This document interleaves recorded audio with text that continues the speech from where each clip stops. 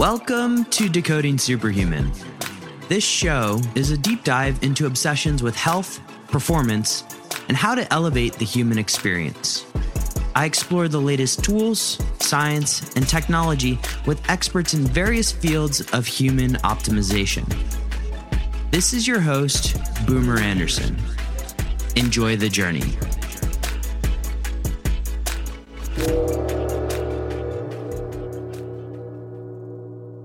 All right. So we have a special edition of the podcast today. We're doing something a little bit different. And so just to kind of orient people, this is a three-way podcast, not to be confused with other things. But we're going to jump into many different topics today. And the reason I'll get into who is on the show in a second. But the reason why I wanted to have this type of podcast is because the two people that I'm staring at right now in video and I were supposed to be in Portugal about this week together, but due to unforeseen global pandemics, we couldn't make that happen. And so this is a little bit of a virtual hangout. I would have preferred to have done this over a fireplace near a beach, but we'll just call this sort of fireside chat, if you will. And so Mads, Dasha, welcome to the show. Thank you, Boomer. All right, so the audience doesn't know you guys yet. Well, maybe they do. And I don't want to make any assumptions. And so rather than me recording an introduction to both of you before all of this, I want to kind of do a little do-si-do in terms of introducing each other. And so, I don't know, who wants to go first? And who do you want to introduce? I'll go first. Okay. So I would like to introduce everybody to Mads Friis. He is a biohacker, as everybody on this podcast is going to be. He is a whirlwind adventurer, a kite surfer, a entrepreneur, has helped a number of different companies get off the ground, and is somebody that I think both Boomer and I often go to pepper with questions about different business ideas as well as different biohacking tips and tricks. He is based in Copenhagen and is somebody that I think of as Tigger because he's always extremely, extremely positive. Always positive. Right. It's kind of annoying. Thanks, Dasha. All right, I'll go next. So Dasha Maximov, the Russian tycoon. And, let's introduce Dasha. How do I know Dasha? I know Dasha through a number of different people, mutual friends. Actually, there's one mutual friend who's connected us all, and that's Scott. But Dasha Maximov, founder of Wealth.community. How do I describe you?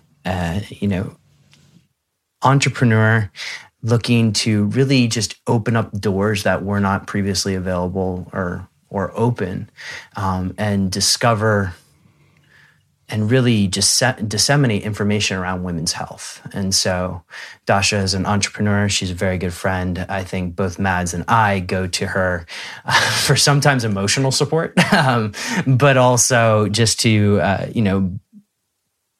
share different ideas, etc. So she's the best soundboard I know. And so Dasha, thank you for being here today. Honored. So thank you so much for listening in today. I got the great pleasure of introducing Boomer Anderson. If you haven't heard about Boomer already, you've been missing out. Boomer has a really cool background in banking, so he knows something about business and so on. He then discovered and used all of his talents to get into health and help people with their high performance. He doesn't always call it health, but call it performance once in a while, but he's actually really deep into health. There's small legal issues why he calls it that. Boomer is also into nootropics, know a lot about that, so he's my sounding board for what to do for top mental performance. He runs the successful podcast Decoding Superhuman, the podcast you want to listen to when you want to learn something about optimizing your performance. So it's basically, if you haven't heard it before, then that's the one you need to subscribe to now. It should be down below when you're listening to this, so you can subscribe to this podcast. I would highly recommend that. And apart from that, then Boomer is a stand-up guy that is always fun to talk to. I always have fun when I talk to Boomer. It makes me happy. So that's one of the things I focus on. People that have amazing energy and makes me smile, and that I can learn something from as well. So Boomer, Thank you so much for inviting me. This is going to be fun, guys. So just to lay out give people the lay of the land of the podcast, if you will. Today is going to be a little bit different, sort of a fireside chat. And I like to ask random questions. And so I have here next to me what is a baseball cap full of questions. And so today we're going to play a little game. We're going to do something like the Harry Potter sorting hat, draw a question, and then we'll volley it back and forth. At any appropriate time, we may kill the question and move on to the next one, or we may just go down another wormhole, because naturally when the three of us get together, it probably will go down a few wormholes.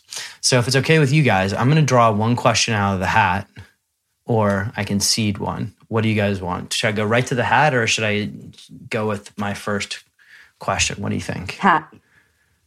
Hat? Okay. We're going to need a drum roll. So Roy, listening to this, is going to give us a drum roll. Okay. So first question is... Oh, wow. This is a hell of a way to start. What does a cheat day look like for you? And this is a health podcast, health optimization podcast. But in the interest of being completely open, transparent, and opening the kimono, what does a cheat day look like for you guys? Do you want to start, Dash? So I have a sweet tooth, a big sweet tooth. I have been actually trying to pull back from that. So I think I'm on day 60 or something like that, with the 75 hard thing. And really the only thing that's hit or has stuck is removing sugars. So, but it's very difficult. So probably I would just go nuts on all things sugar, probably a brownie, probably one of those little French custard things, and then definitely some wine or some alcohol. I think those are my big vices, probably the sugar and the alcohol. Yeah, I think that would be my choice. So on the 75 hard thing, I have to ask, have you noticed any difference since you've been off of sugar for 60 days, Yeah. so added sugar, presumably? Have you noticed any sort of difference in your day-to-day? Less cravings, honestly. The first couple of weeks were really bad, were really annoying. It's such a habit, right? Of I have one piece of chocolate a day, or I have something sweet at the end of the day, and it's a reward, which is, and I think one of our mutual friends, Kiki, she always talks about disturbing the comfort, right? And there's that element, I think, as well, of whatever you're comfortable with, whatever is a habit, what if you take it and if you break it for a bit and see what happens? So I think for me, it's more the mental aspect of I'm conquering something that's uncomfortable. I do, from a women's health perspective, I have seen that my any cramps or anything like that to do with menstruation have completely ceased. Nice. So sugar has been a really big one for that. Beautiful. Mads, do you go to Noma on your off days? Because you live in a town with a lot of really good restaurants. We do have a lot of really good restaurants, and I actually haven't been to Noma yet. Something I've been missing out on. Okay. So actually, for me, a cheat day...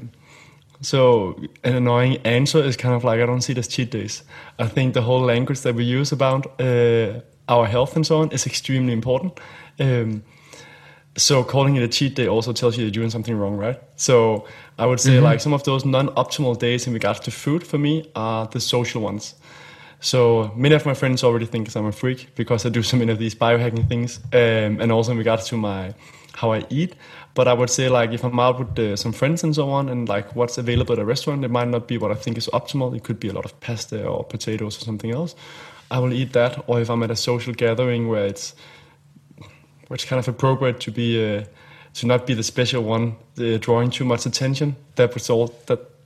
Those are also some of the days where I eat something else. So it's basically depending on the social situation for me. Okay. Yeah. So using the term free meal, we can use that. I can get my head around that. But if I had to... What's that? If I had to take a day with just stuff that I think tastes really good, that are bad, then we're talking McFlurry from McDonald's. I got that on... Wow, you just went from like 0 to 100 really Annihilated quickly. my brownie. Wow. But when I was younger, I had an awful diet. So that would be one, and that was actually a social setting. I've been out skydiving with a really good friend, and it was some of our first jumps, so it was really fun. And on the way home, he wanted to go past McDonald's. And the time we did that before that, I was just like, no, I'm good. I'm not going to get anything. This time I took something together with him. We were like celebrating that we passed a few levels of jumping out of a plane. So it's those kind of situations where you're with someone and it's kind of a celebration. And then a McFlurry with Dime would be very high on that. Okay. So, yeah, I mean, you nearly died, so you had a McFlurry. No spicy chicken sandwich with that? No. Okay. Okay, cool.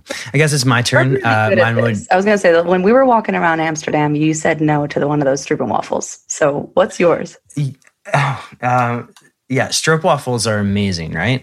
In terms of just for the uninitiated, which I think 90% of this podcast is listened to by Americans. So it's like, I don't know, a cookie with caramel in between. I don't know. It's delicious. But what is mine? So the American abroad, what does the American abroad eat? He goes for the freaking cheeseburger, of course, right? So cheeseburger, glass of wine. That's pretty much it. And sweet potato fries, of course, because God needs carbohydrates. No, I'm joking. Anyways, said God, I need carbohydrates. Okay. Any more to add to the free meals that we're now calling it? all of our cheat days were all food based. Yeah. Were you thinking anything else? In terms of life? It could be. Yeah. Ooh, it's a good one. I mean, Mads, do you have anything that you do on your free days, if you will? Sorry. I would say alcohol, but that's also food related. Food and beverages, right? Mm-hmm. Mm-hmm. Yeah, I think for me, most of them are nutritional in that sense because, okay, if I'm not exercising, I'm just resting. And so that's not really part of my quote unquote free day, if you will. So I'm thinking, for example, some people will just have like Saturday is Netflix and chill day. Don't do any. Netflix and chill is something else. That's not a cheat day. Wow, depending on who you do it. A Netflix binge watching day. How about that? Yeah, exactly. Yeah, the and chill means something else. Fair. If you're listening with teenagers, please mute. Sorry.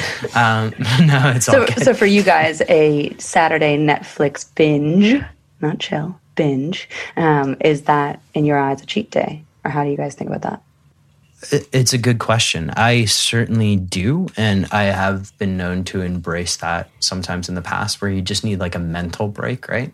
Like we all get there. And frankly, I call both of you when it happens.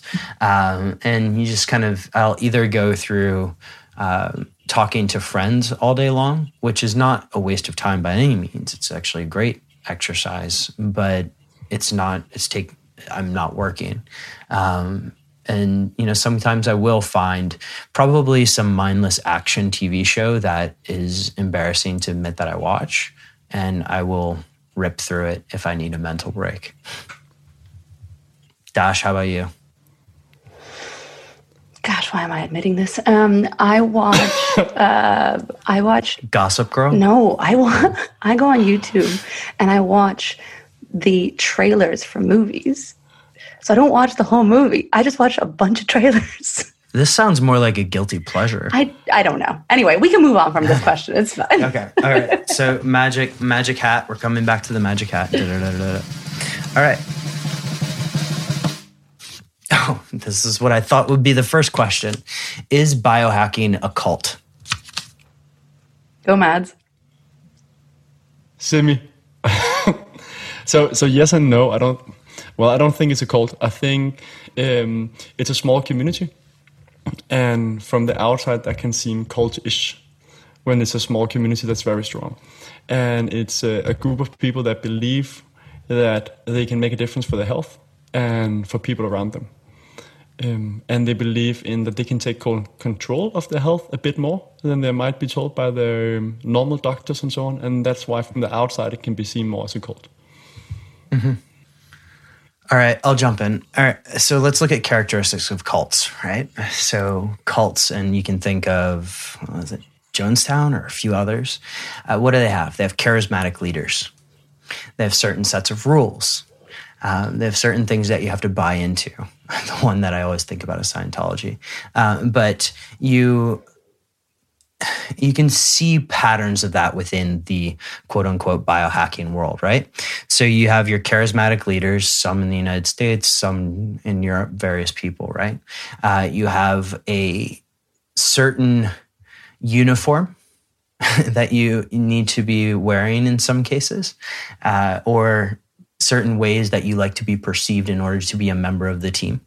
And then there's a certain buy-in. So you don't have to, but it's suggested that you try certain technologies, you try various different things, you get naked and go sunshine all over your body, that kind of thing. Those are all very cultish, right? Now, within the community, there are people that just follow that blindly, and that's okay. That's for them. But there are people that kind of look at these characters and say, that's a good idea, but let me expand a little bit more on that. Let me verify that information. So those are the type of the people in the community that I generally tend to hang around with and enjoy spending time with, because it's not trust blindly, which I believe that there is a fair amount of the community that does. It's trust but verify. And so there's a certain percentage of it that I do feel is very cultish. And then there's other parts that I think are very much into the exploration and the betterment of themselves. Yeah, I echo what both of you guys say. And I think, everything you said, it's true. And the one thing to add on to it is, what do cults usually have? Usually it's a commonality of purpose, right? And that purpose being that all of us, most of us, have some sort of a pain story to have gotten into biohacking. If not a pain story, then at least a kind of pulling and wanting of achievement, either for physical gains or also for fear of not wanting to get worse, right? Not wanting to have your muscles atrophy or not have the same stamina that you had when you were 20. So I think from a purpose standpoint, that is a unification for all of us within this biohacking world. I think what I find potentially lacking within biohacking is the evolution of the individual, even more so, right? So Boomer, kind of what you were just saying, it's, you have a number of folks who are in the industry or who are the followers, right? And following blindly, which at any point in time, in any cult, if you're following blindly, then that's a no-no. You're in a cult. You're in a cult.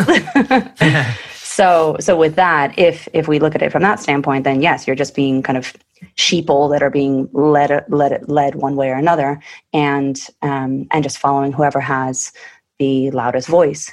Gabrielle Lyon says, you follow the mouse with the microphone, right? Which I think is a really interesting metaphor. But I think going back to that purpose, that standpoint, where I would love to see biohacking go, and where the people that I enjoy really hanging out with, you both being two of them, is those people who A, are not just following blindly, and B, who are asking, what is the purpose of why I'm doing biohacking? It's not because I want to try the latest gadget, or I'm just, I need to inject this, or I need to do this because this sounds cool and I want to then have followers or have people come to me as the source of what my opinion is, right? It's those people who are saying, I want to do biohacking because I want to be the best version of myself.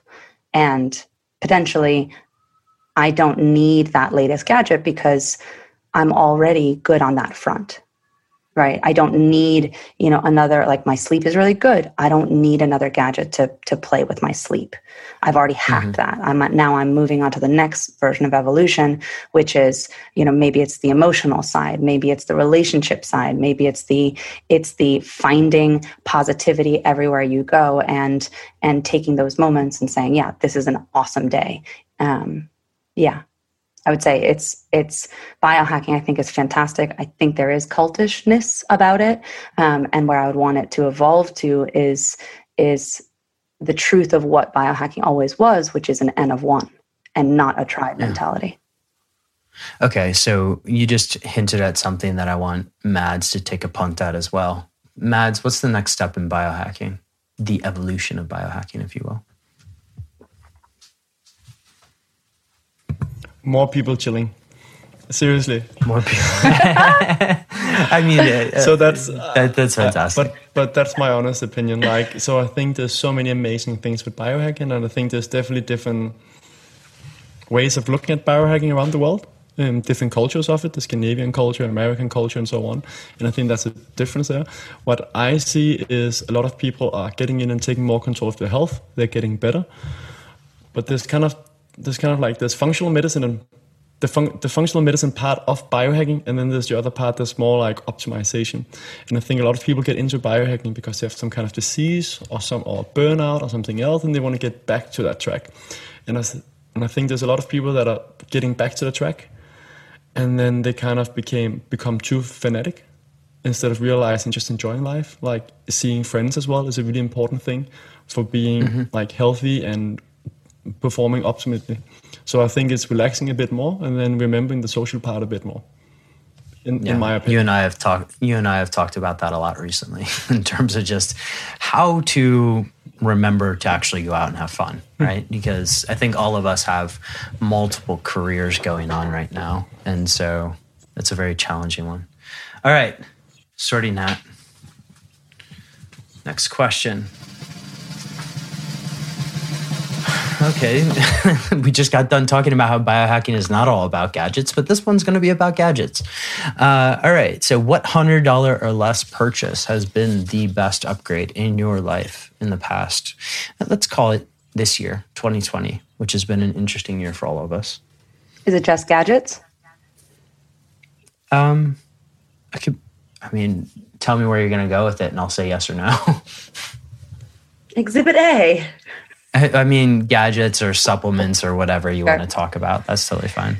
Yeah. So what I just showed on screen, if people are watching or are not watching, is Kavaplex. So it comes, I feel like Vanna White. It comes in a little bottle or a little shot. There you go. So Kava, it's been really helpful this past year. So for me, I think like most people in 2020, I've been extremely stressed and have not realized that I've been extremely stressed because, I'm a biohacker and I'm never stressed. I'm great. So I think, what Kava does is it's called Nature Xanax. And I've been putting it into my coffee in the morning and I find it to be very focusing and very chilling as well. It's something that, so the owner of the company, Cameron, his story is insane. How he was able. By the time this episode comes out, there's going to be an episode with Cameron as well. Oh, fab! So. Then everybody immediately listen to this episode, and then after this episode, go listen to the one with Cameron. Please don't stop. Don't stop this one. Cameron, he has an incredible story. So. Really, really highly recommend it, especially if it's stress or anxiety, anything to do with that. I think that's been my biggest one. And then maybe from a gadget standpoint, the Sensate, I've really enjoyed that as well. It's this little tiny vibrating, this vibrating bean that you put onto your breastbone. You can go there. And it really helps. What I find it helps just kind of calm down my nervous system as well.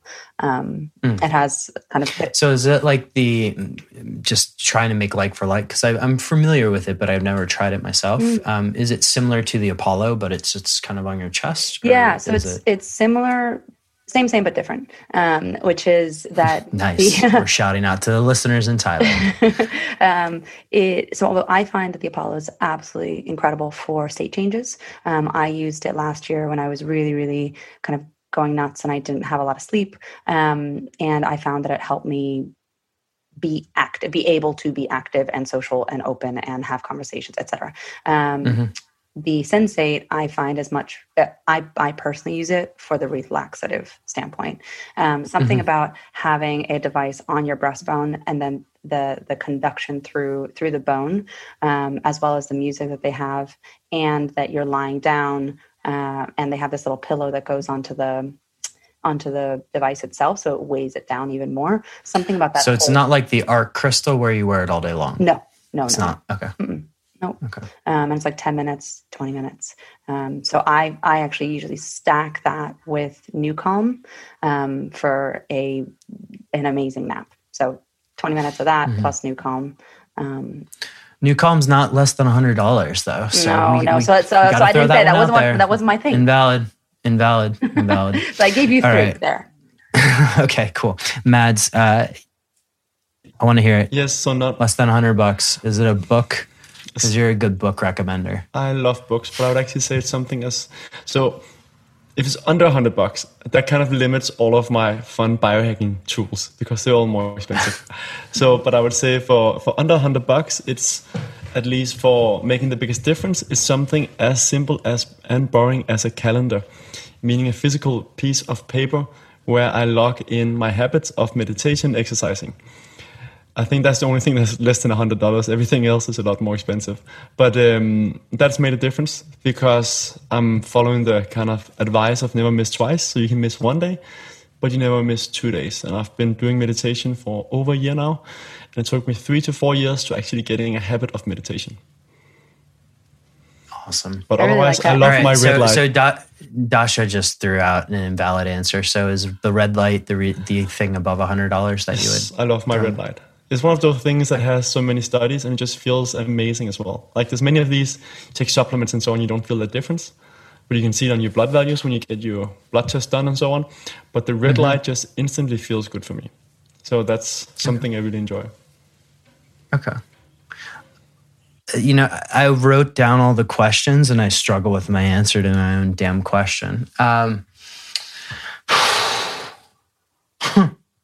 Okay, we can go a number of different ways here. So I'm just looking around in my little lab full of random shit. And so as I knock everything over. So first thing that comes to mind, and it's probably just coming to mind because I was just talking with like the world's foremost expert on nicotine today. And just sort of as a once in a while use case, I've found nicotine to be fascinating. Just because I grew up in the Midwest in the United States, had parents who were smokers, but God forbid their kids ever be smokers. Was a little naughty kid when I was 12 years old, stole a bunch of cigarettes and never smoked again.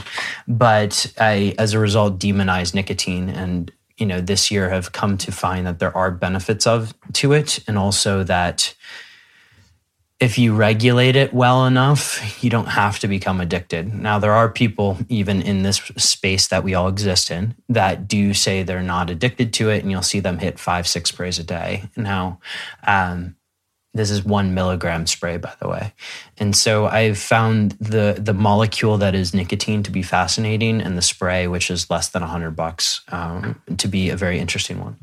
The second one is something similar to you guys in terms of just something unexpected, was just having a paper journal. And so again, going back to being younger and thinking like Dear Diary was not the way that I necessarily want to represent my youth. And now I'm sort of like embracing it. And so every morning starting, I'm still young at heart. Every morning just hitting like the 3 points of gratitude: person, place, object near me, right? And then over the course of the day, if I have something running through this crazy mind of mine, I'll write it down. And so if you pick it up and try to read it, it looks like what's the word? Like a Jackson Pollock painting in a way. But if you were to just look at its purpose, it's for me to take my brain, put it on a piece of paper so that I can actually focus and be present in the moment. So that has been incredible. There's some few other things that we can get into, but in the interest of time. Do you find, just to pause you on that, do you find that you journal, so the gratitude component, is that a morning thing or an evening thing for you?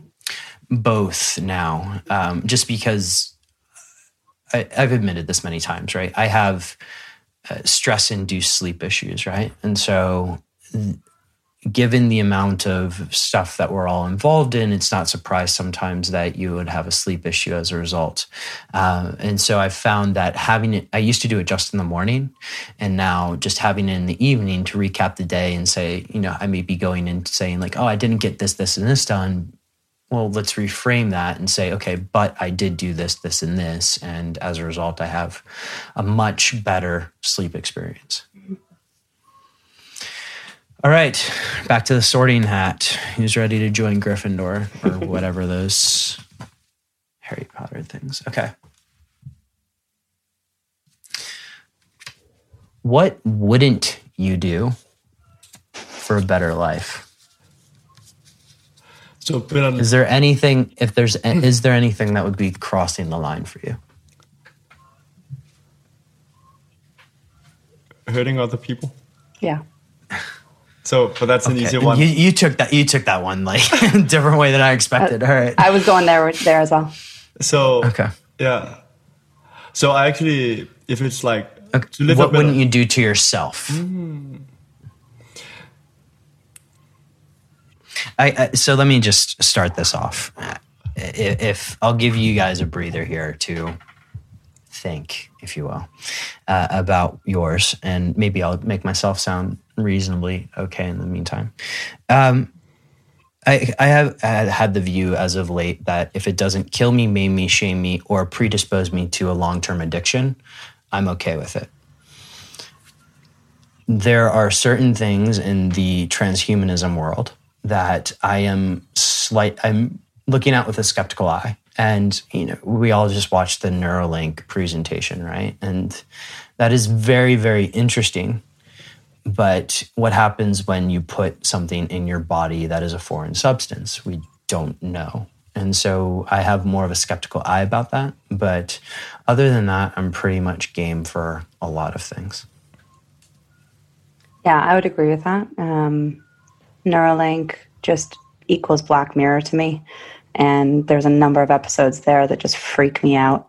Now, 15 years from now, I don't know when everybody else is going to have a chip, and the three of us might be, or the two of us might be, that odd people out, then who knows? But for now, it just doesn't seem, I think a lot of this biohacking stuff we do because we want to get back to more of the natural side of things. Mm-hmm. Right. So it's a very European approach to biohacking, by the way. And Dasha, for the record, is the one who's in the United States right now. Correct. So yeah. But they're in spirit. Yeah. So I think that would probably be one. The other one is, and now I'm going to go into the woo, I guess. Which just go for it. Which is energies, thinking about and negative energies, right? I think we've all, regardless of what we believe or whatever, I think we've all had the experience where we have met somebody and just said, I just don't get a good feeling from that person. I'm not sure about that one. And maybe you can't put a name on it. But I think, especially within this space of psychedelics and being in a different state, in a state where you are more open to some of these energies, that I'm just very cautious of that. And so when I see people willy-nilly just running and doing ayahuasca retreats or, trying all these different things because Joe Rogan has tried DMT and, all these different things like that. He's already done a documentary on it. Right? That is where I'm just cautionary to people and to myself as well. If I am going to journey with something or someone, then I want to make sure that it's people that those energies in that container are going to be positive. Yeah, that's very, very important. Set and setting, which we can go into quite a lot with the entheogen worlds, but set and setting are so, so important. Mads? Yes? You're hanging out in the background there. What are you thinking? So a lot of things. So I'm quite cautious about what I want to do to my brain. And with that meaning that I've never done cocaine or any drugs. So I'm a pretty happy camper. And I often get comments on that, and I don't really want to risk that. So things that can make a longer impact on my brain that I'm not sure, like what's the impact, for example, mushrooms and so on. Like lion's mane and all the other stuff that doesn't have that impact. But be very cautious. I'm curious about some of it, but I'm also like, I'm not sure why I should do it. So for me, that's very much like, why are you doing these things? And what's the potential, what do you say? The potential cost and risk for doing some of the stuff that sounds pretty interesting and so on. I know several people that have done ayahuasca and different things and say it's like life changing and so on. I'm like, I'm already feeling quite happy. I'm not sure I want to change that, and I don't think I want to take that bet. I understand if you're often feeling stressed or something else, but that you might want to do that bet. I also have to admit that I haven't looked enough into the potential side effects, right? But the only thing is we know that it hits people differently. Some people can do so many different things that doesn't affect them, and other people it's once. So for me, that's one of the things I don't want to jump into, at least, or not where I am today. And I'm definitely on the I don't want to get a chip into my head as it is right now. Like the whole transhumanism is not really one of the things I'm looking into. But with that said, as Dasha said as well, like you don't really know in 20 years, like where are we then? Has our perception completely changed? But my perception right now is that I definitely don't want a chip in my brain. Yeah. With that, I think we're universally agreeing that we don't want to be the first mover. Like I'm fine to be a guinea pig in most things, but being the first mover on brain chips or even human augmentation doesn't appear to be appealing to me. Mads, when you're ready to have the conversation on psychedelics, I know somebody that you can talk to. Yes. And I'm happy to refer you to him. Or just, you can call me. Yes. All right. So moving on to our next question here on the Sorting Hat. And we're getting through quite a few of these. Wow. More than I expected. So if I can come with one comment for the other one, I think it's also like, what wouldn't you do for your health? And I remember reading Tim Ferriss, and he had certain things like what studies were saying and so on. And I'm not sure if I actually wanted to be quoted on this. But he had one of the things that there were studies showing that if a man ejects a certain amount of time throughout his life, that can shorten his life. And he was like, there's many things that I will do and not do, but I'm not going to limit my amount of sex and so on just to live a half a year longer. So I think it's also like, what are you giving up for getting those like small benefits? I think that's pretty important. And Tantra can be a huge benefit, my friend. Yes, I've heard about that. I need to do a podcast on that. If you know an expert, please let me know. I think that is a really good point, though. Also, by the way, Mads, is oftentimes. So I'm electrohypersensitive, and I know that. I know that the devices around me, the batteries just drain a lot quicker. I know that I feel really horrible after being on a plane, and I get a lot of people asking me, okay, well, why don't you just go and live in the boonies? And that, I guess that's another component. What would I not do? I'm not going to change the quality of my life just because that, again, like you're saying, Mads, this is going to give me an extra 5 years. I'm going to mitigate all the negative nonsense as much as I possibly can, knowing that, unfortunately, the one certainty of life is that we're all going to die. So, it's just a matter of how do I mitigate the bad, but then know that I need to have some sort of, electrical devices around me, unfortunately, to live in this modern world. Beautiful. All right. Going back to the Sorting Hat. Okay. Does anybody else have a question, or am I just going to keep pulling questions out of the hat, so to speak? How about this? What is something that your friends, your family think is absolutely bonkers that you do within this biohacking world? That they just look at you and shake their heads and it's like, I can't get on board with that. Fucking everything. This podcast is free speech, by the way. So if you want to curse, go for it.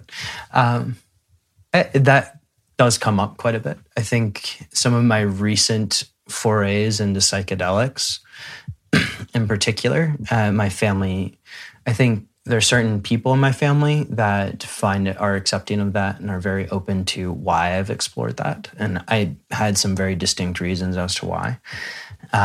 But there's other members of my family that say, like, hey, I have a history of basically friends in high school committing suicide and there were psychedelics involved, right?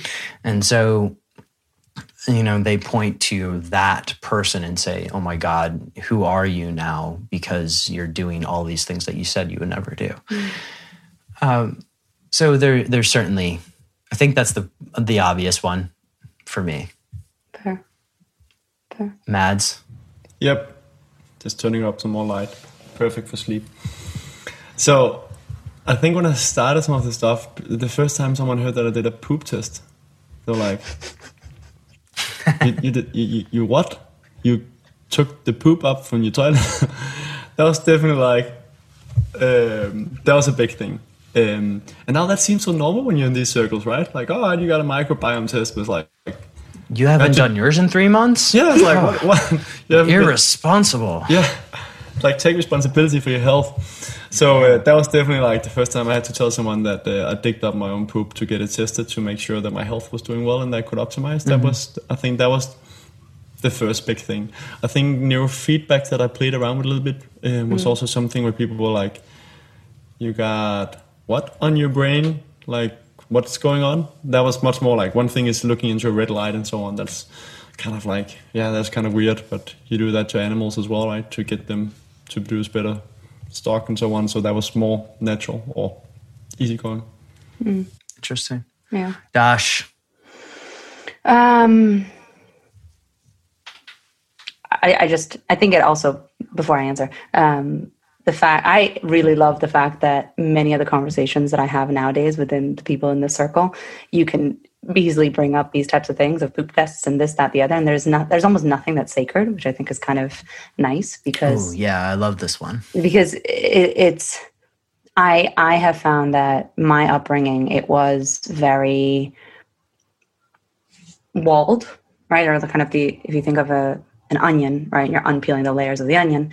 I never let anybody come to the center of that onion. And that vulnerability, perhaps that's the Russian background, perhaps that, I don't know what, it doesn't really matter, I suppose. But opening up that vulnerability and breaking down those walls, I find is one of the most beautiful things about this biohacking and health space. Anyway, that's not the answer to the question. I think the thing that I get is less about the things that I'm doing and more just in general about the industry of like, wait, you're not a doctor, and these other people that are in the industry, they're not doctors. So, why do they know more than the regular, a typical Western medicine, right? Or that's not been proven, or, so I think it's more the pushback that I get is on the mentality, less so necessarily on specific gizmos and gadgets. Like the gizmos and gadgets is just like, oh yeah, that's just crazy, whatever. It's a new thing, right? More so it's the, how dare you think that the system isn't actually accurate? And why do you think that these supplements, which are not FDA approved, these devices, which again, we don't know how they work, or maybe they're going to have detrimental effects down the line? And it's like, well, yeah, but I mean, look at birth control, for example. I just did a post earlier, and all the detrimental effects on that, and yet that's FDA approved. So obviously within our space, we have pushbacks on that, but I think that's the main thing that I get asked about, of why do you think that this industry is actually any better than a massive conglomerate of a whole bunch of doctors in Western medicine? Very well said. We can talk about social cultural programming in a little bit, but shall we go back to sorting hat? I say we keep on this, because it seems like you have. It seems like you have thoughts on that. Okay. One of the questions I was going to ask later, and we probably still will ask it, is what are you working on right now? And going back to your analogy of unpeeling the layers of the onion, I started this whole journey as sort of like, how do I sleep less, work more, and look good naked, essentially. And that was a lot of exercise, a lot of playing with diets, some testing, etc. And then, of course, my whole heart thing happened and I had to go fix that. So you unpeel layers of the onion and you start to realize that, okay, sleep's important. You fix your sleep. Then you realize stress feeds into sleep and you sort of work on your stress thing. Eventually you come to a spot, or I have arrived at a spot where it's just like, okay, why do I think, like, and Mads, you're actually quite good at this, just sort of the programs and the the words that play throughout your head, like why do they exist? And Mads is Tigger, and so he's always positive, right? And so why is that? And there's probably something in his upbringing that made that happen.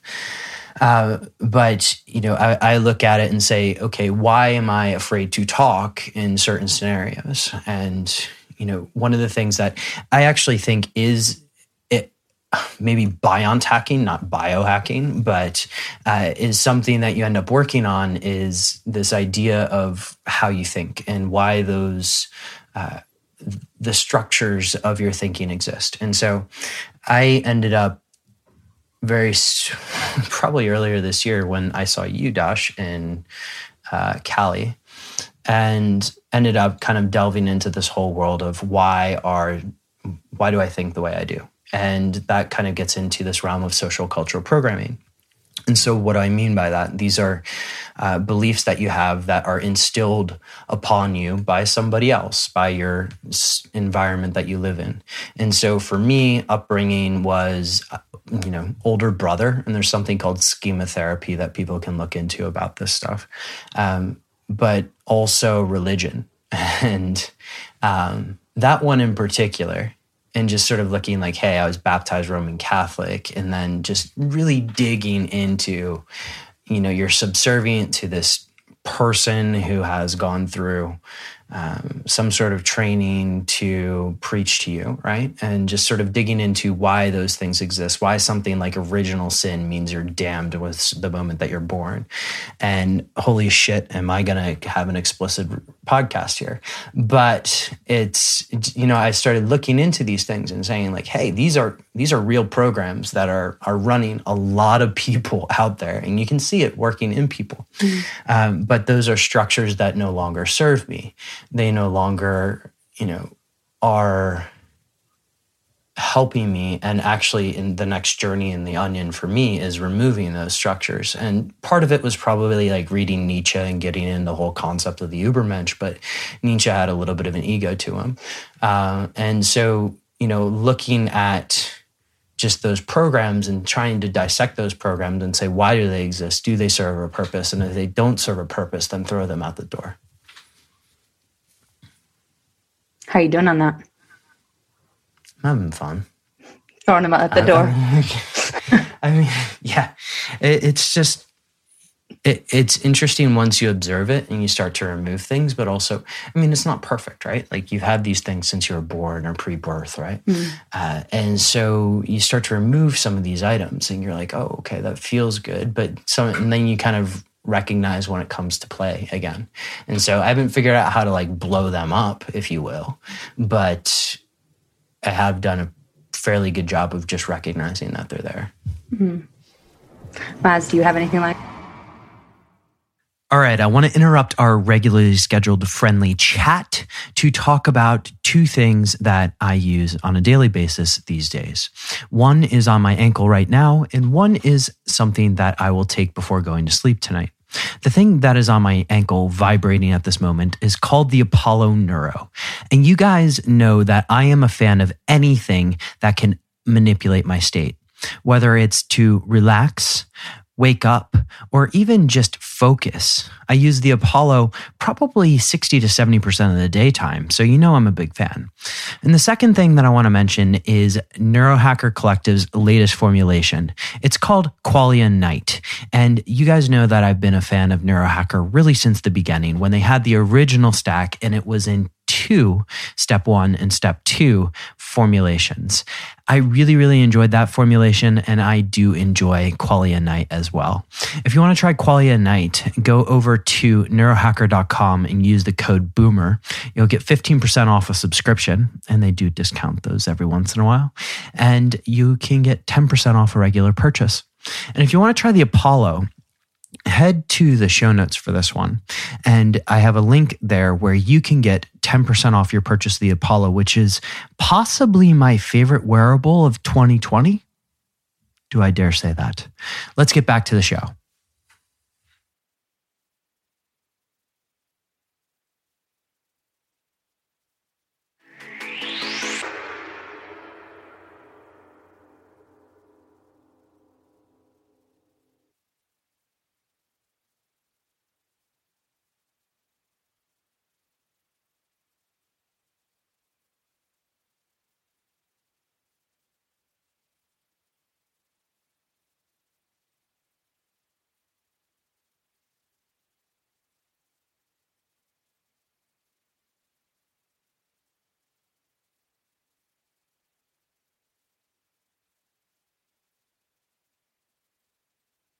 that you've now with age realized may not be the truth for you?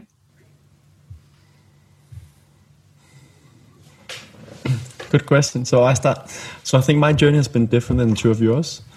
There's definitely a lot of things that I have learned, but I started more from a psychological perspective when I was like 15, 16, reading about that. And when I was 25, I started getting more into the whole health base. So I actually think a lot of the mental models that I've learned quite early, because I started reading like Tony Robbins, Dalai Lama quite early. And I did the exercises again and again and again. So I kind of, you can say, just like those social models. I had the audio program from Anthony Robbins, and a lot of people are laughing at me often that if someone says the biohacking is the cult, someone would say like I'm part of the Tony Robbins cult. Because I've been taking that reprogramming again and again. Listening to some of the things about how do you take control of your own reality? How do you look at the positive? Writing down a gratitude journal. All of those things, I think I've been very much focusing on them, and I think a big thing for me was learning the gratitude journal. And I learned about that in 2013, where I started. Since then, I've been writing down a gratitude journal. So almost every day. Of course, there's some days I don't get to do it. I'm an imperfect human being as everyone else, and I think that's, and I think I accept that very much. It's okay to recognize. Yeah, I think I don't think I'm that hard on myself. I think everyone has challenges, and we all make a lot of mistakes. So I think a lesson for me is that things don't have to happen as fast. So I've become much more patient once I've gotten older. That it doesn't really matter, like a year here and there, or like how fast you get to a point, you'll get there in time. I think that's a thing that I would have told myself earlier. But there is also something about when you're younger, that if you get in, and that's something Tony Robbins talks about a lot, is that you get into that top, can you say, kind of top 5% of something, you get a lot more opportunities. And that just kind of opened doors. But then again, it doesn't really matter when you look at when you're 50 or 60 years old. You would probably have gotten far enough anyway. So I think that's important, that don't rush it too much. Enjoy the journey. Yes. Beautiful. All right. Can I go back to the hat? Dash, do you want to add to this? I know. Oh, you're kind of dodging the most controversial question that you seeded. That's very nice. Excellent. So you're going to I'm going to give you a question. You're going to be the first one to answer. Okay. Fine. No, we'll save that one for later. Good. What is of importance? Oh, okay, fine. I gave you that question. I know you did. I'm going to take the question and answer the question that I want to answer instead. The Dasha show. Here we go. I'm going to do the politician route. Yeah. Seems to be trendy this time of year. Yeah, right.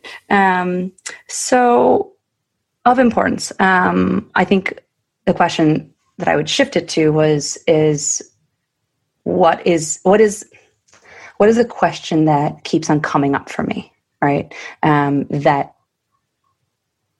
over time keeps on being of importance, right? Is I guess how I would reframe that. And to me, that question, or the answer to that is, what is my purpose? And it keeps on coming up and keeps on coming up and keeps on coming up. It came up during my Vipassana almost 10 years ago. It comes up basically every time any time I journal, most of my gratitude stuff is kind of that. And lately, what I've been finding with that, what is my purpose? What is my purpose on this planet during this life? One, because there's multiple versions. One version is my purpose is to be a mirror of light for somebody else. So I think that each of us has both light and dark in us. We all do, right? To deny that is naive. But it's the finding of that light and recognizing that light so you can shine it brighter and brighter and brighter.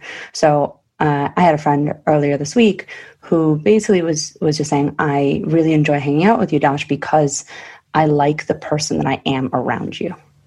right? And so going back to that purpose or that importance is, I think my version, besides, wanting to push forward on women's health, besides being really interested in brain health, besides being a sister and a daughter and all that kind of stuff that I have, I think one of my purposes that I find joy in and I find importance in is, how do I show other people their own light? That's what I would come to.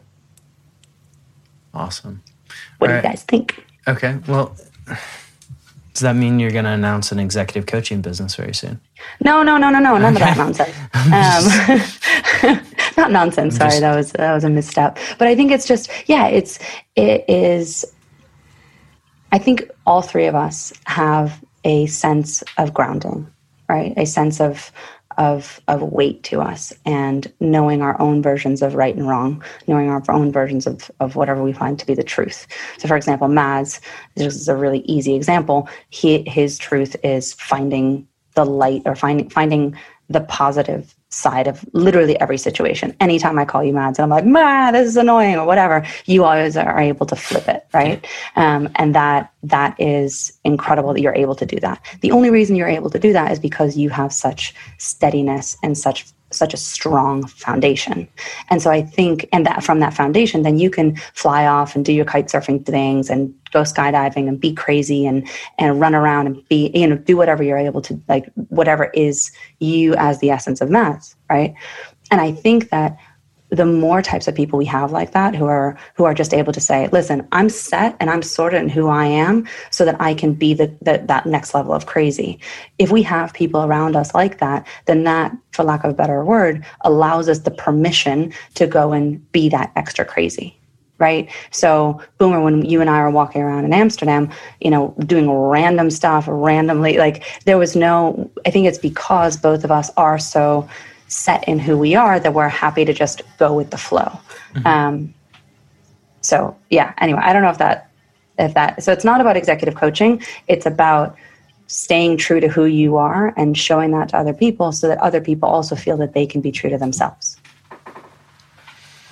Now I'm trying to figure out how to flip your question onto Mads, because the original question got flipped when I asked it. So Tasha, you have to ask a question of Mads now. And so Mads, what for you what for you is of importance in this life? So many things. And thank you for the kind words, Tasha. I just wanted so one thing is what you're born with. We know that in regards to happiness, that might be 50% or 60%. There's different kind of studies on that, but a lot of it is also something like what you do. So I am quite positive, and I often flip things to the positive side, but it's also a daily practice of being aware of it and also surrounding yourself with people that are positive. I have a really good friend called Mark who's always looking at the positive as well, and I can see when I'm around him that's also helps me again look more at the positive. So I think it's important to say one thing is something you're born with, but there's so much that you can actually work on, and I've been working on this for like more than 10 years. So at least that shows that it works, that you can find more of the positive. So I think that's a pretty important point as well, that it doesn't just come natural. Like I have negative thoughts like every other human being. Like again, I'm an imperfect human being, but I really put in work to kind of find the positive meaning in everything. Which I think that was an important thing to notice. And what's of importance in this life? So there's so many angles of attacking that, right? There's like, what should you spend your life on when you're here? One thing is being happy, but we also know like just doing things that makes us happy is not what creates meaning, and that meaning is actually the thing that matters the most for us as human beings. That if we have meaning what we're doing, there's the what's it called, Franklin, A Man's Search for Meaning, a really known book. It's kind of like what really matters for us is finding meaning. We can be in a really tough situation, but if we can find meaning, we can still survive and we can have a good life, so to say. And then I think something needs to change away from the health talk and actually say like we have this one planet without opening up a full Pandora's box. But I think we have a responsibility to kind of look into like what can we do on a collective basis. That's not to say that we can't have a fun life, but like what can we do to make sure that we leave this place for if we're going to have kids, that they also have a place to come. I think that's really something we need to focus more on. But we can't tackle everything at the same time. Mr. Boom? Okay, you're going to make me answer this question? Yes, please. All right. So if we're going to take the of importance and then we're going to spin that into purpose, right? Purpose became crystal clear to me when, you have a doctor telling you a 95% chance of a heart attack when at a relatively young age, right? And so if I expanded that purpose from just basically figuring out how not to die to then just looking at, okay, I had a fairly interesting career in finance fairly early on and then left it, focused on health for a bit, and then was like, okay, what are kind of the biggest problems that I can work on and try and just move the needle a little bit. And so the purpose really became kind of, okay, how do we kind of elevate this experience that is humanity, right? Because we're all walking around and there's a lot of people that are very, very unhappy. Not everybody is Mads, right? And I have to call Mads sometimes to remind myself to be like Mads. But, when you look at just sort of elevating the human experience, what are sort of the tools, the modalities, everything that you can play with? And I think, and then you look at the net effect of that. And so when I look at the areas that I wanted to focus on and see where I could have the greatest impact, I eventually arrived back at health, which is where I was working on in the first place. And my thought process there, or hypothesis is that if you improve the health of people, they will go on and make better decisions, and they will be able to then knock-on effect here, do things like save the planet, which I think is where Mads was going with his last statement, right? And so if sustainability is of question, right? So sustainability of the planet, et cetera, is of question. How can I, as one individual, start to help that? And so, that was originally how that's why I keep doing the podcast, is because there's people that listen, that give good feedback and all that stuff, right? And it's why we all are out there talking about this, is because we want to help other people. Dasha, using your words of like reflecting that light so that people can be healthier, make better decisions, and hopefully that results in a greater good for this planet, because, we may face an overpopulation problem, we may face a lack of resources problem, but the best way that I know to help fix those is to help people make better decisions. And the main catalyst to that is not to go eat McDonald's and get 4 hours of sleep every night of the week.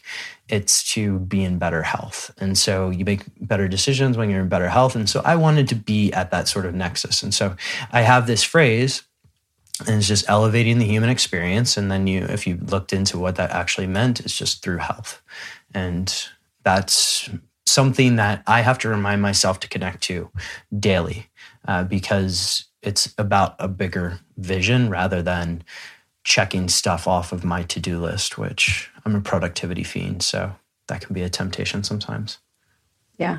And I like, one, you've kind of connected both what Mads and I were saying, but then in addition, gone back to what we were talking about with biohacking, which is, what is the purpose, right? If it's not the purpose of just trying all the gizmos and gadgets, it's to be healthier so that you can actually have a fuller life, so that you can actually be a source of a source of good for your community as well. Because I know that if I sleep 4 hours a night, I'm a terror to be around. I'm not a happy person. Got to get you some blue carnitine. Solves everything. Not if I take it after 2:30. Okay. Then I'm no good. All right. So what's your Archimedes lever in performance? Meaning for you personally, what is the one thing that if you nail it, the rest of your day is going to be freaking incredible? Sleep.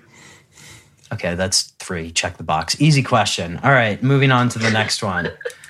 I'll save that one for later. Favorite book of the moment, not of all time, of the moment. Ooh. I'm looking at my bookshelf. I know, so am I. Well, at least the books that are available to me right here. So, but when you say at the moment, so like what I'm reading, right? I'm only reading one book at a time. Aren't you just a little focused one? So, so that would be like the current book that I'm reading. But I definitely have like favorite book of all times. Okay, let's go favorite book of all time for you, and then I want to hear what you're reading at the moment. Yes, and I think you can already guess it. And Dasha knows as well. It's Awaken the Giant Within, Tony Robbins. Yeah. Oh, of course. That's my number one. Yes. I like how both of us like, oh yeah, of course. Second would probably be the from Dalai Lama, The Art of Living a Happy Life. Very nice, very nice. No. Ms. Maximoff? Favorite book of all time, just because it just comes quickly to mind. It's a children's book, and it's called The Giver by Lois Lowry.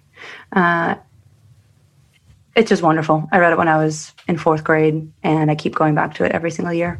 Just love it. The book that I'm reading now should be Awaken Young. the Giant Within. We already talked about that. You told me about this last year, and I still haven't read it. All of the other books that I recommended that you read, you've been loving. The Pyramid Principle, the Happiness Advantages, and so on. Happiness Advantages, bomb. Basically, anytime I need a new book, I usually come to one of the two of you guys. I really liked Essentialism. I know, Boomer, you had Mr. McKeown, is it? Yep. On that was really quite good. And then I often don't do the one book rule that Mads has in place, which I wish I could. A little bit of ADD. I usually have one book that's more on the kind of spiritual or religious or woo side, and then one on a fact or kind of looking into something specific on health. So right now, Estrogen Matters is on my list from a women's health perspective, and then I'm reading, I can't remember the name of the book, but it's Carl Jung, who it's like psychology from the East meets the West or something like that. I can't remember the name of the actual title. Yeah, I flipped through that yesterday when I was supposed to be on a podcast about that, and that was very, very, very helpful. All right. You flipped through that? I went to the section that I needed, borrowed the phrases that I wanted, and it was helpful for contextualizing what I actually wanted to say because Carl Jung's written it, right? So. I was going to say, if you've gotten to the point where you're flipping through Jung, then good on you. No, I'm not quite there yet. I would like to be, considering I like you, Dash, have stacks of books, and they usually fall into different categories, right? Even, I've even gone back into the dreaded world of business books these days.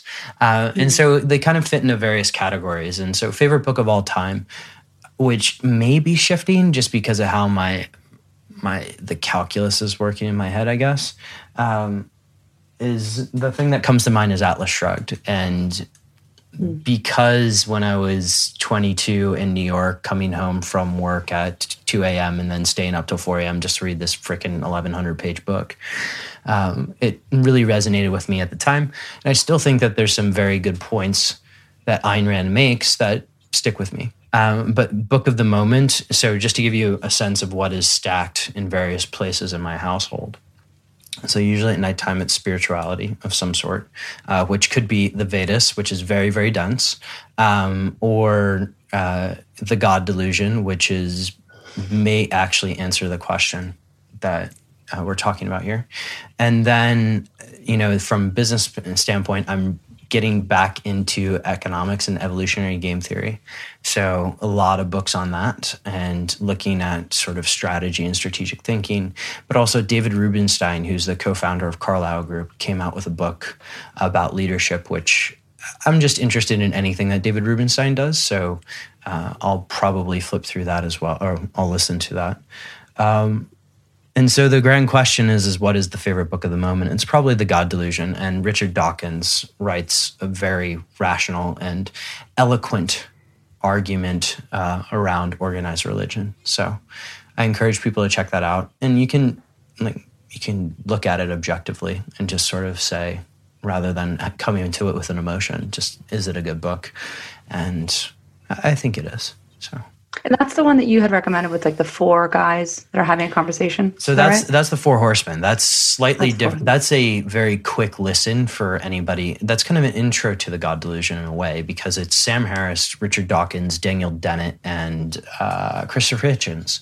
And they're all talking about just sort of some of these social cultural programs, mainly religion, and what that is like in this moment in time. And so rather than pulling, and I also am reading Catherine Shanahan's new book, which is it's kind of a sequel to Deep Nutrition.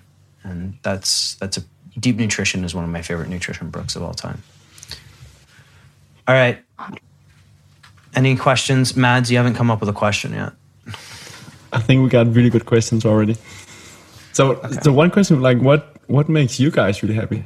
What's the thing you found out the last 2 years that makes you really happy and gives you purpose in life? Those are two different things. Oh, I guess that's same, but different. What gives me a lot of joy is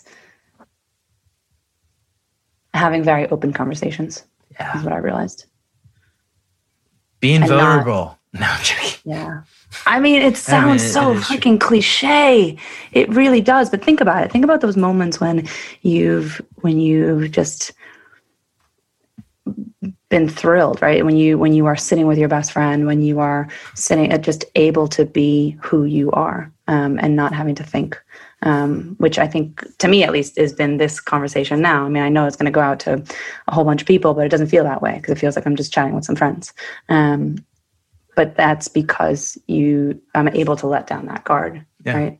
I think that's it for me. I mean, besides being out in nature and swimming, I mean, I love to be out on the beach or swimming. Having my body in a body of water is joy, is pure joy. But other than that, it's just being around good people that I can feel like myself. Yeah. I'll echo that. So I'm just going to borrow what you said. We're going to say, okay, check, I agree. But also I'll add to that learning. And so one of the reasons why I enjoy talking to both of you so much is because I always learn, and I'm always in some sort of state of curiosity, right? And so whenever we chat, whether it be Mads and I late at night or on the weekend, Dash, you always get me I either get you at 4 o'clock in the morning my time or late at night. So, I just love the idea of continuously learning and evolving, if you will. And some of the people I'm working with now, obviously, are just incredibly intelligent human beings. And I just feel like I'm in a constant state of learning. So this year, in many ways, has been an awesome experience in the sense that every day I'm learning something new. I may not always enjoy what I'm learning, but it does serve you at some point. And so connecting it back to the purpose always helps. What about you, Matt? So I think something so echo what you guys said, of course, but something that's new for me the last 2 years is sauna and cold water. That was a surprise to learn. So of course, it just gives there's that certain feeling in your body. It's just that pure happiness. So that's been a new one for me the last 2 years. And then of course I have the same things as you guys, finding something that provides meaning, being with good friends, honest conversations where you share something, seeing my little niece or my nephew now is just fantastic. She's already a little big boss, my niece, bossing me around. She's only 4 years old. But some of those things that we all know, being out in nature and so on, and being active. But the sauna is new, the sauna and cold water. Okay. This may or may not be the last question. We'll see how it goes. How has lockdown benefited you? You like how I flipped that to the positive, by the way, right, Mads? Yes, I noticed that. You start, Boomer. All right. So history, right? So moved to Singapore at the age of 25, spend way too much time on a plane to the point where I'm actually still living off of my frequent flyer miles. And have traveled, I've had been fortunate to travel all over the world. But by virtue of the fact that I have, before this lockdown, not spent more than 3 weeks in any single city in 8 or 9 years, that probably was kicking some dust underneath the furniture, so to speak, in terms of dealing with just personal issues, but also I always felt like I was on the go, leaning forward. You're always preparing for that next trip and what it's going to be like when you're on the road. And when you're always preparing for you're on the road, you're not actually dealing with what you're doing in the moment. And so just having some sort of bug or virus, if you will, tell me, hey, you can't go anywhere. Well, at first it was freaking nerve-wracking as hell. But then you start to realize like, oh, wow, there's this beautiful city that I live in, which I didn't appreciate at all. And, there's these like moments, these conversations, and I don't have to always be in a rush to do something. And so if I'm going to summarize my entire diatribe there in like one sentence, it's to slow the fuck down and to enjoy the journey. And so this is something that has come up consistently throughout this conversation, is like finding the art of enjoying the journey. And it's only taken me till I'm 34 years old and for a global pandemic to happen, but it kind of set in this year. Mads? Focus time. So I have a really interesting day job, you could say, or not just day job, where I work with building new health companies. So that's super fascinating. But there's also a lot of people and a lot of tasks coming in. So COVID gave me the opportunity of having a few hours focused on the same task, and that's just blissful. Like the feeling is just focusing fully on one task and just like something that can make a difference, learning about something. That has been absolutely fantastic. Something that really makes me happy. Nice. What about you, Dash? Yeah, she's been hiding. Yeah. You gotta get Ditto and ditto on both of what you guys just said, obviously. I think all of us have traveled extensively for work. And so it's probably going back to Ayurveda, right? The vata, the air. This is more the kapha. This is the grounding. We are all being forced to be grounded, which is very good in ways. For me, it's been, this past year has really made me focus on the similarities and the differences between how each of us is taking this on, right? So I've noticed with certain friends that I find that I'm a lot more stable, in air quotes, right, than they are in terms of this amount of stress. With other friends, I find that I'm completely not, right? I'm the other one. I'm the other way.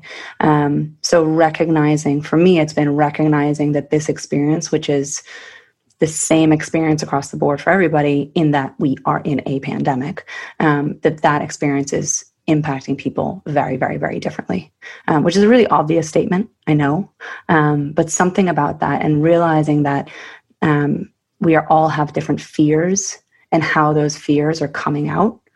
It could be that one day, it's the fear of not having toilet paper. It could be the fear of not having food in the grocery store, or where you're going to get your paycheck from. So to me, it's been a really beautiful sitting with, going back to the sitting, right? Sitting with understanding or evaluating or recognizing fear and what that looks like within me. My family has had a number of health issues this past year. Seeing how, if before that fear I would have pushed down, now I'm willing or ready or open to truly embodying that fear and saying, okay, what is this? And why do I need to learn from it? And why am I waking up at 3 a.m. and having a complete breakdown where I'm sobbing like the little kid and like, the little kid crying. So to me, it's been, this year has been a true exploration of fear. I don't think I'm going to end. I think it's going to be a continued evolution, but it's that unpeeling of a layer. Beautiful. Okay, last question for everybody, and we'll go around the horn in sort of rapid fire style. What's your top trick for enhancing focus? And it doesn't have to be a pill or a capsule. Mads? I would say sleep. Honestly, like get some proper sleep. Second one, remove all of those distractions. So I don't have notifications coming up all the time. My phone is almost always on flight mode unless I know an important call is going to come in that I want to get notified about. So really removing all of those distractions. And then being a physical that's why I environment. can't get a hold of you. Yes. That's why when I call, I'm like, oh, Mads. Endless phone tag with Mads. Yes, it's always back and forth. But like my phone is probably like 10 minutes a day maximum on sound. So I'm focused on the task that I'm in. Otherwise, you're also like constantly looking at your phone. So I often put it away physically. I know I sound like a big hippie, but I think that's not that bad of a thing. No, you're productivity mensch. Minch. I don't. Yeah, those two is the best, right? I mean, yeah, you could go the nootropics, you could do all that stuff. So from a nootropic standpoint, it would probably be Transcriptions, and that's not because I'm staring at Mr. Transcriptions in Europe, but it does. It works stupidly well. Coffee, Apollo. I mean, in terms of gadgets, I think from a focus standpoint, besides, I think those two tricks that Maz, you were just talking about, that those are my top two, but it's probably also just lining up to understand what is the thing that you're doing, where does that fit into the big scheme of things, and why is it of importance? Because otherwise it's just like, oh, well, I just need to get this done. It's like, no, where does this fit in? Yeah. Music is pretty important, I think. Yeah. Yep, we're probably all doing that as well. For me, like getting in the right state. No, not you, Dash. I hate music when I'm working. I'm the opposite. When I was a kid, I would always go to the library, and I just need pure quiet. Yeah. So unlike like law school. yeah, Okay. I'm But the it's opposite also of many folks in our generation. I feel like a lot of people like throw on music, and that just gets them in the zone. Yeah. I don't know whether it's brain injuries or whatever, but it's I need to do one task at one time, and the one task is doing that versus trying to listen to music at the same time. But that's what I found, that it actually doesn't work for me. 3 from sleep, meditation, exercise. And if I get all 3 of those before I start doing anything or checking my email in particular, it's going to be a lights out good day. So that's good. Okay, fuck it. I want to ask one more question.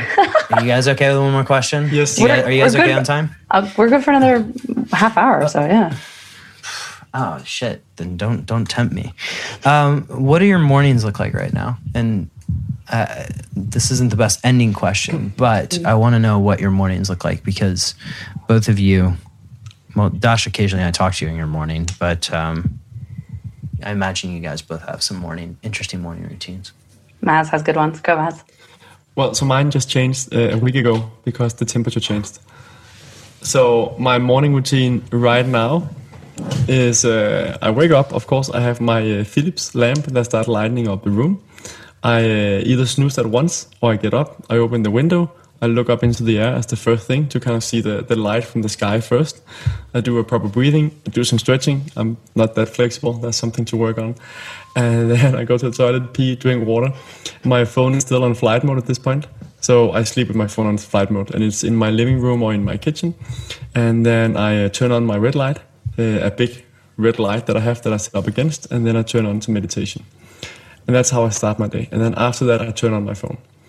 2 weeks ago, when it was a bit warmer, it would be going down to the water straight away and jump in the water or meeting with someone to exercise. But Denmark is getting cold. You should be doing it more often. You like the cold water. Yeah, exactly. With a sauna. With the sauna. The sauna is not coming up before another month and a half, and then a new routine again. Swimming, sauna.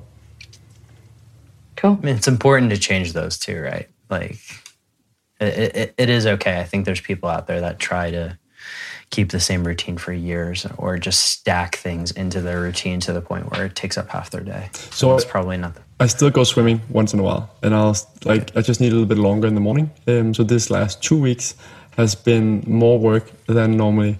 So I haven't had like that full hour in the morning to just exercise, swim, and so on. I haven't prioritized that. I prioritize sleep as the number one thing. Boomer, what about you? I imagine a lot of tech. Is there a lot of tech in the morning? Not necessarily. So the first thing I usually do when I wake up is meditate or drink a glass of water, meditate. After meditate, I will do the whole journaling process and start to really sort of look at my day and say, okay, what possibly is my priority for the day? This is before I check Slack or Teams or whatever sort of device. And then I start different music. So there's some interesting stuff that is, there's like a Hindu prayer with a rhythm in the background as I'm walking around that is actually shown to calm you.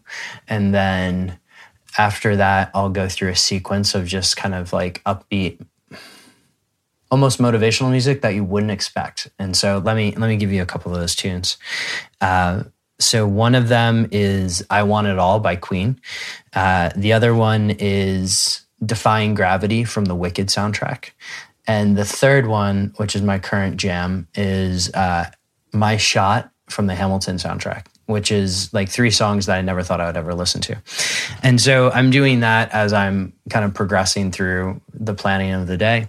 Once that's all done, I will start reading something. And if I could do a little bit of reading before I dive into the proverbial matrix, that helps. And that reading is usually something very challenging, which right now is evolutionary game theory. So that's my morning. And maybe I'll go for a walk in nature too.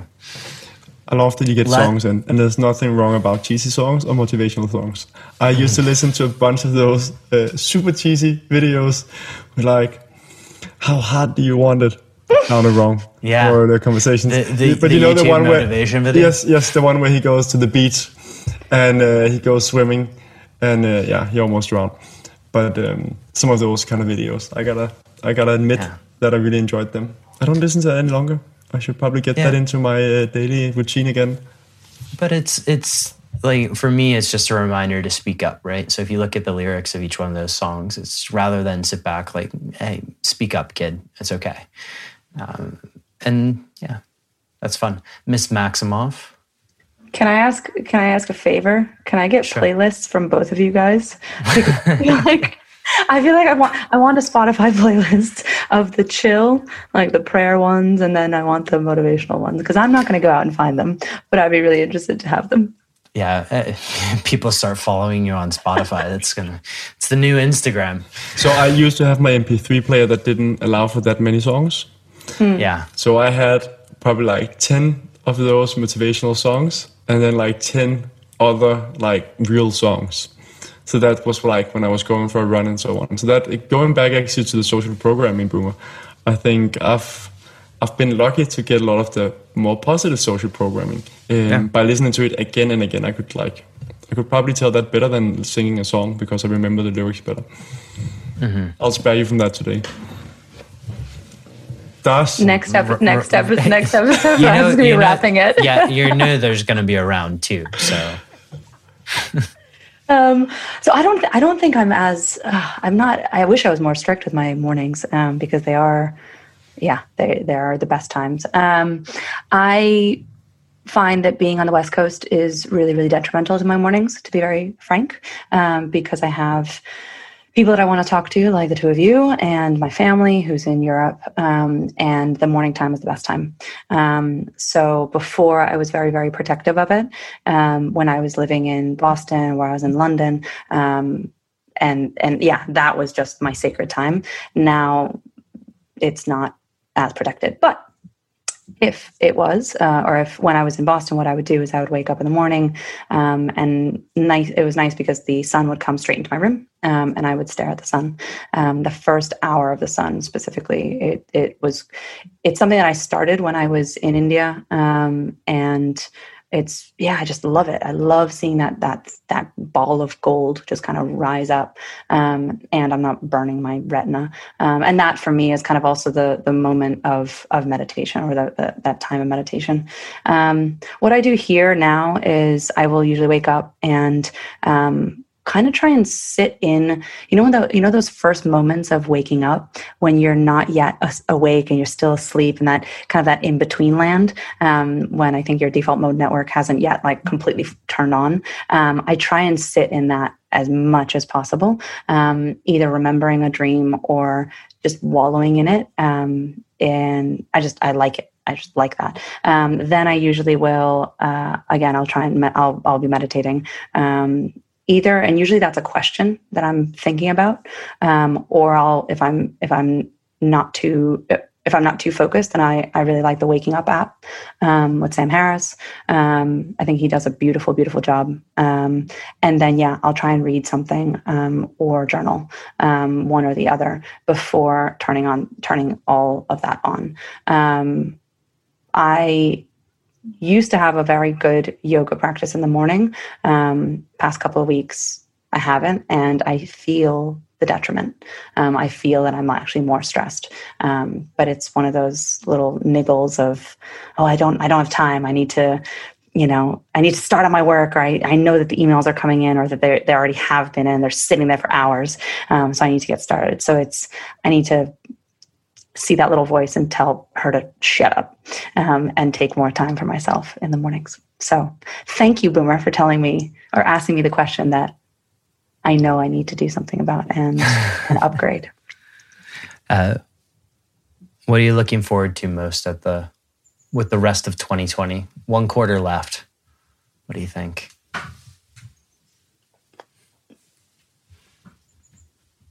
And this will be the final question.